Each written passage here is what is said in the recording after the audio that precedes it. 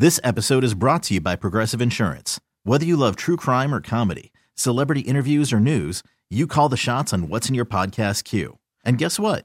Now you can call them on your auto insurance too with the Name Your Price tool from Progressive. It works just the way it sounds. You tell Progressive how much you want to pay for car insurance, and they'll show you coverage options that fit your budget. Get your quote today at Progressive.com to join the over 28 million drivers who trust Progressive. Progressive Casualty Insurance Company and Affiliates. Price and coverage match limited by state law. Hiring for your small business? If you're not looking for professionals on LinkedIn, you're looking in the wrong place. That's like looking for your car keys in a fish tank. LinkedIn helps you hire professionals you can't find anywhere else, even those who aren't actively searching for a new job but might be open to the perfect role. In a given month, over 70% of LinkedIn users don't even visit other leading job sites. So start looking in the right place. With LinkedIn, you can hire professionals like a professional. Post your free job on linkedin.com/recommend today. You are listening to Metal Shop's Backstage Pass. Metal Shop here on The Rock. I'm talking with Joanna Sedonis from Lucifer, the mighty Lucifer, and the band originates from Berlin, Germany. Are you in Berlin right now? No. Meanwhile, I moved to Sweden about 2.5 or 3 years ago. So Lucifer is completely Sweden-based now. Everybody in Lucifer is Swedes except me. Oh my God! Right on. So, what made you want to make the jump? Did you meet the guys and decide like, hey, let's do this in Sweden, or did you originally just say I want to, reroute? Well, what happened was that I met my husband, Nicke, who is the drummer for Lucifer. Yes. And he's Swedish. So at the time we had a little bit of a lineup change, and Nicke came into the band and joined me as my songwriting partner. And because we got romantically involved, I moved to Sweden and we got married. So we're living together, and and then the people that we added to the bands were all Swedes to make it more convenient, because Lucifer before that was kind of mixed of people from the UK and Berlin, and it was always logistically a little bit difficult. And I'm really happy that now everybody is actually living in the same city. Have you fallen in love with Sweden? Oh, yes, absolutely. I mean, I'm a big city girl. I was born and raised in Berlin, and I lived in LA for 3 years, and I lived a little bit in London and so on. So I've always had this longing for nature, and we live kind of half an hour south of Stockholm in the country. There's more deers, walking by the house than people, so I love it. So you mentioned that you're now you're working musically with Nicke from Entomb, from Helicopters, incredible bands. I mean, that is quite the resume. What's it been like collaborating with your love interest? Well, it's been actually awesome, because we have very similar ideas how what we prefer sonically, but also visually and concept-wise and so on. He understood right away what I wanted for Lucifer, and we tested it with one song. The first song we wrote together, I think, was Dreamer. Yeah. And when we exchanged that, then we knew it clicked, and it's been a lot of fun working together, because we have our own studio on our property, so we can go there whenever we want to and work on stuff, and there's constant ideas flowing. It's really great when you get to share what you love doing best in life with your best friend and partner. That's amazing. And for the new album, which I should mention, Lucifer 3 is available now on Century Media. Is that did you guys record it from your home studio? Yes, we did. Yeah. Wow. We produced it together in the studio. It got recorded here, and Nicke mixed it. The only other place was that we sent it off for mastering. That's incredible. So, everything's very DIY in this household. Also, like all the visual stuff for Lucifer, we do everything our own. It's like wow, that you really don't have to outsource anything. It's you're your own team, your own musicians, and that's really cool. That's awesome. Yeah, it is awesome. And of course, it saves a lot of money too. Of course, yes. So before we go any further, I would first just like to ask how you're doing. Like with the world is kind of in a crazy place right now, and under these circumstances, I was just wondering, like, how are you staying sane and how are you staying safe, and how are you doing personally? Well, staying safe, I mean, we live away from people, so it is also not exactly a punishment for us to put yourself into quarantine, because we love being, like, when we're not on the road, because I love all that rock and roll stuff, believe me. But when we get home, it's great to not see anybody. So here at home, everything looks kind of the same. We're surrounded by nature. But, of course, I'm reading the news every day, and Lucifer is also affected because we had to postpone like a whole European spring tour to next year, and then all of our festival dates that we were planning to do got canceled or postponed.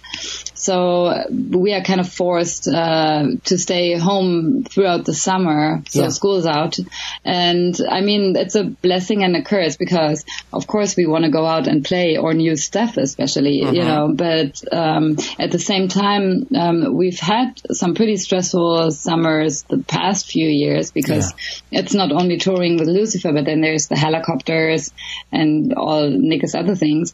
And so now we're kind of forced to be at home, and we can use the time to just be more creative, and I mean, there's a lot of stuff we actually just started working on the new album, which is a little ridiculous. Oh my God. But with the studio at home, it's like, and all the time, it's really difficult to stay away. So, so we're just pouring out stuff, and Nick is at the same time also working on his other bands, So this is great. So it's a welcome time gap that we have. It's kind of it's a forced little time to focus on that stuff, right? It's like you don't have any other excuses. There's no chance to like leave and focus on other things. This is being forced on you, so you might as well make the best of it, right? Exactly. I mean, I didn't want to say it's awesome. I mean, of course, this is very horrible, but I'm a believer in, trying to turn something negative around and making it into something positive or draw something from it that gives you something. And honestly, it's a hell of a time to release an album. Like, it's maybe not the most ideal situation, but I think in a few years, you guys are going to look back and be like, hey, remember when we dropped an album in the middle of a worldwide pandemic? Yeah, Lucifer 3, the Corona album. Oh, my God. Exactly. Oh my God! So, let's talk about the new record. Like, so you obviously recorded it at home, and the fact that you guys are setting your own schedule. How long did you guys work on it and focus on Lucifer 3? Well, the thing is that because we've been touring quite extensively last year, we kind of just wrote like when we were at home here and there whenever time allows it.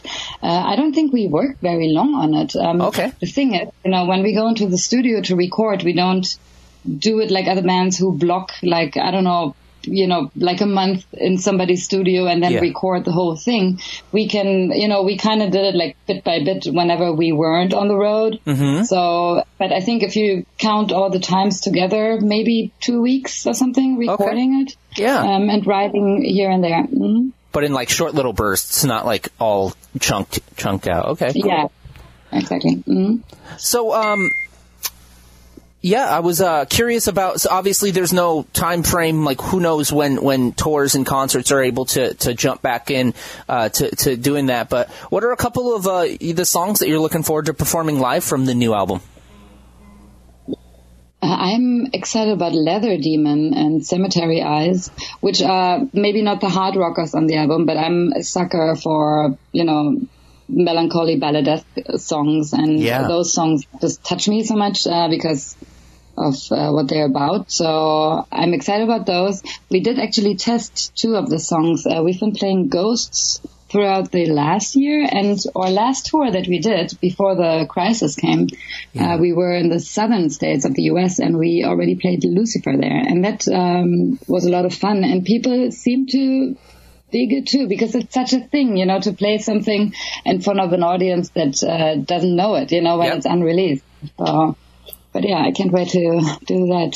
Hopefully the world will start turning I mean, I know that in the US right now it's very extreme. In Sweden, it's a little bit,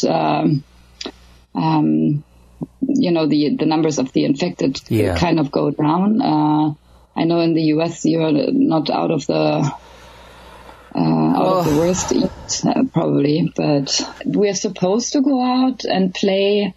I think earliest we have like some Russian dates in October, and then we have a tour in November. Okay. I mean, I'm not holding my breath here, because anything. I mean, if it doesn't happen, then that's just how it is, But I am kind of hoping that the numbers will be dropping, until then. But okay, let's see. Yeah, exactly. Well, let's focus on something a little bit more positive now, and I want to ask you about your background. So, you said you were kind of like a city girl, and what was the first album like when you were a kid that made you fall in love with rock and roll and heavy metal? Do you remember?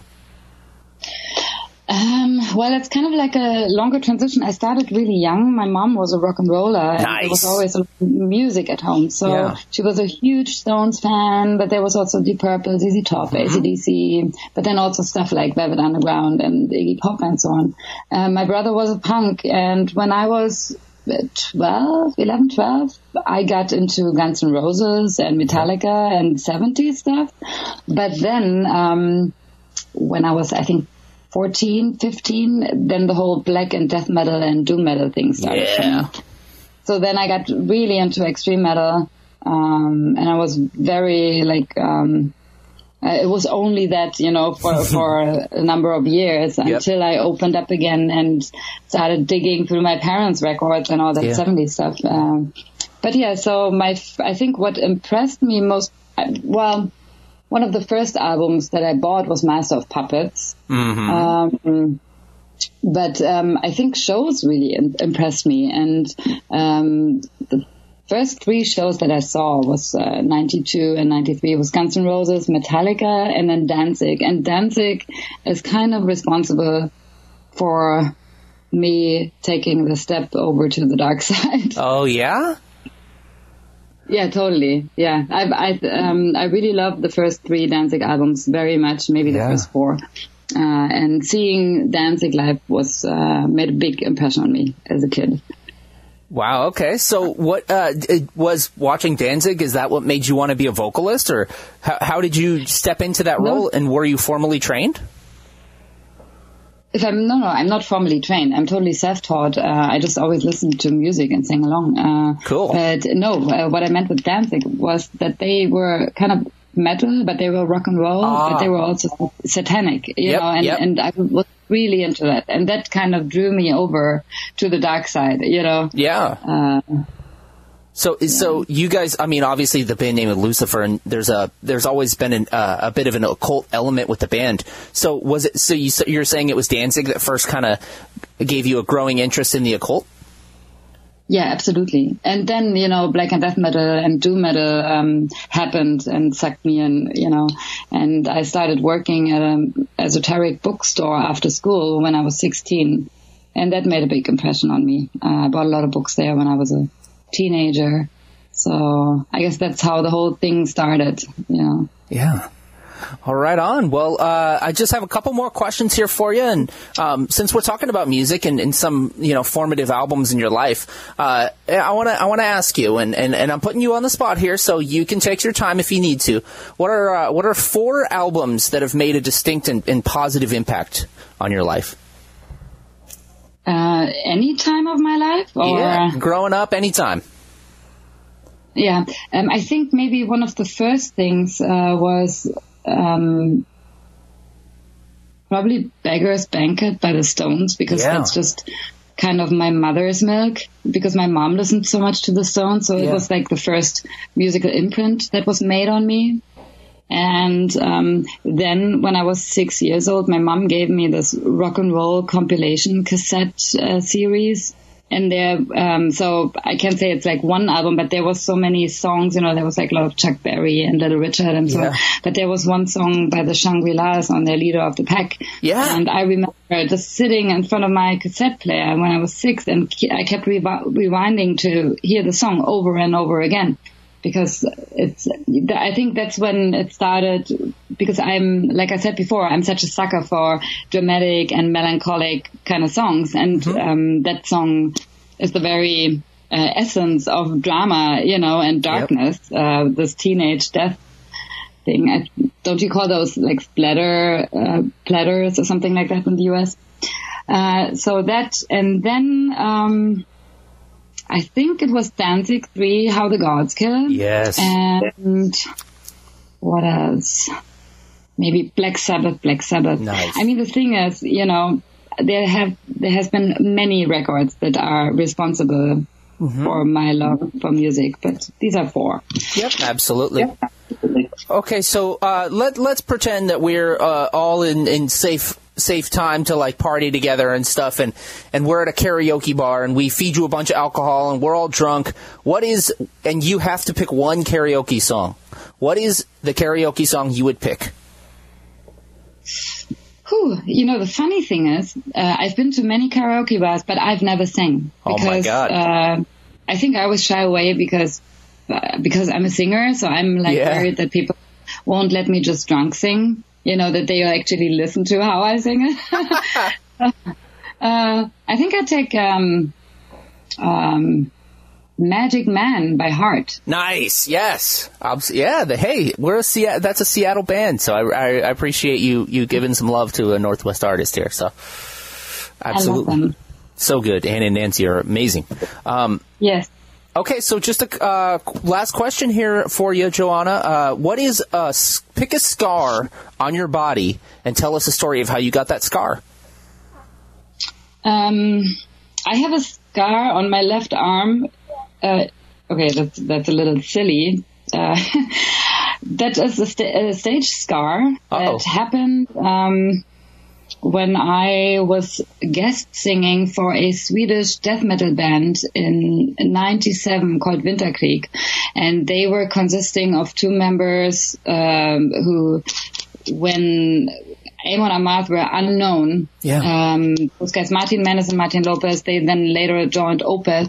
And they were in this band called Winterkrieg, and I was they had a male singer, but I was doing vocals, like female vocals on like 5 songs or something that we recorded in Stockholm. I flew over here. That was my first gig and paid gig, Cool. And we played a show in Stockholm, and on stage, the singer cut me with a razor blade on my arm.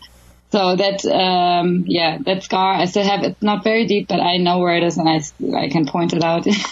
Damn. So that's very silly because I was not a cutter, as a teenager, but we had I'm not going to go into it because I'm practically vegan, almost not every day. I have one day where I eat some cheese. Sure. But going back into that, we had pig blood on stage and stuff. Oh my God. Yeah. Sounds like Watain. All true and evil, Sounds like Watain show or something.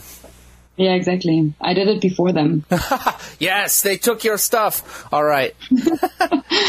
All right. So, Joanna, obviously from Lucifer, the new album is available now on Century Media, Lucifer 3, rather. Do you have any final words for the Seattle and Northwest audience before we let you go? Lucifer Thrice. Well, I can't wait to come back to Seattle. I love Seattle. I think it's very beautiful because I lived in Los Angeles and I always thought I was kind of longing more to live in Northern California or Portland because it's, I need the 4 seasons in my life, being from Germany. And it's so beautiful and it has a great music scene. So I can't wait to come back to Seattle. And I hope, knock on wood, that this will happen next year. To say it in Keith Richards' words, say safe. This has been Metal Shop's Backstage Pass. This episode is brought to you by Progressive Insurance. Whether you love true crime or comedy, celebrity interviews or news, you call the shots on what's in your podcast queue. And guess what? Now you can call them on your auto insurance too with the Name Your Price tool from Progressive. It works just the way it sounds. You tell Progressive how much you want to pay for car insurance, and they'll show you coverage options that fit your budget. Get your quote today at Progressive.com to join the over 28 million drivers who trust Progressive. Progressive Casualty Insurance Company and Affiliates. Price and coverage match limited by state law.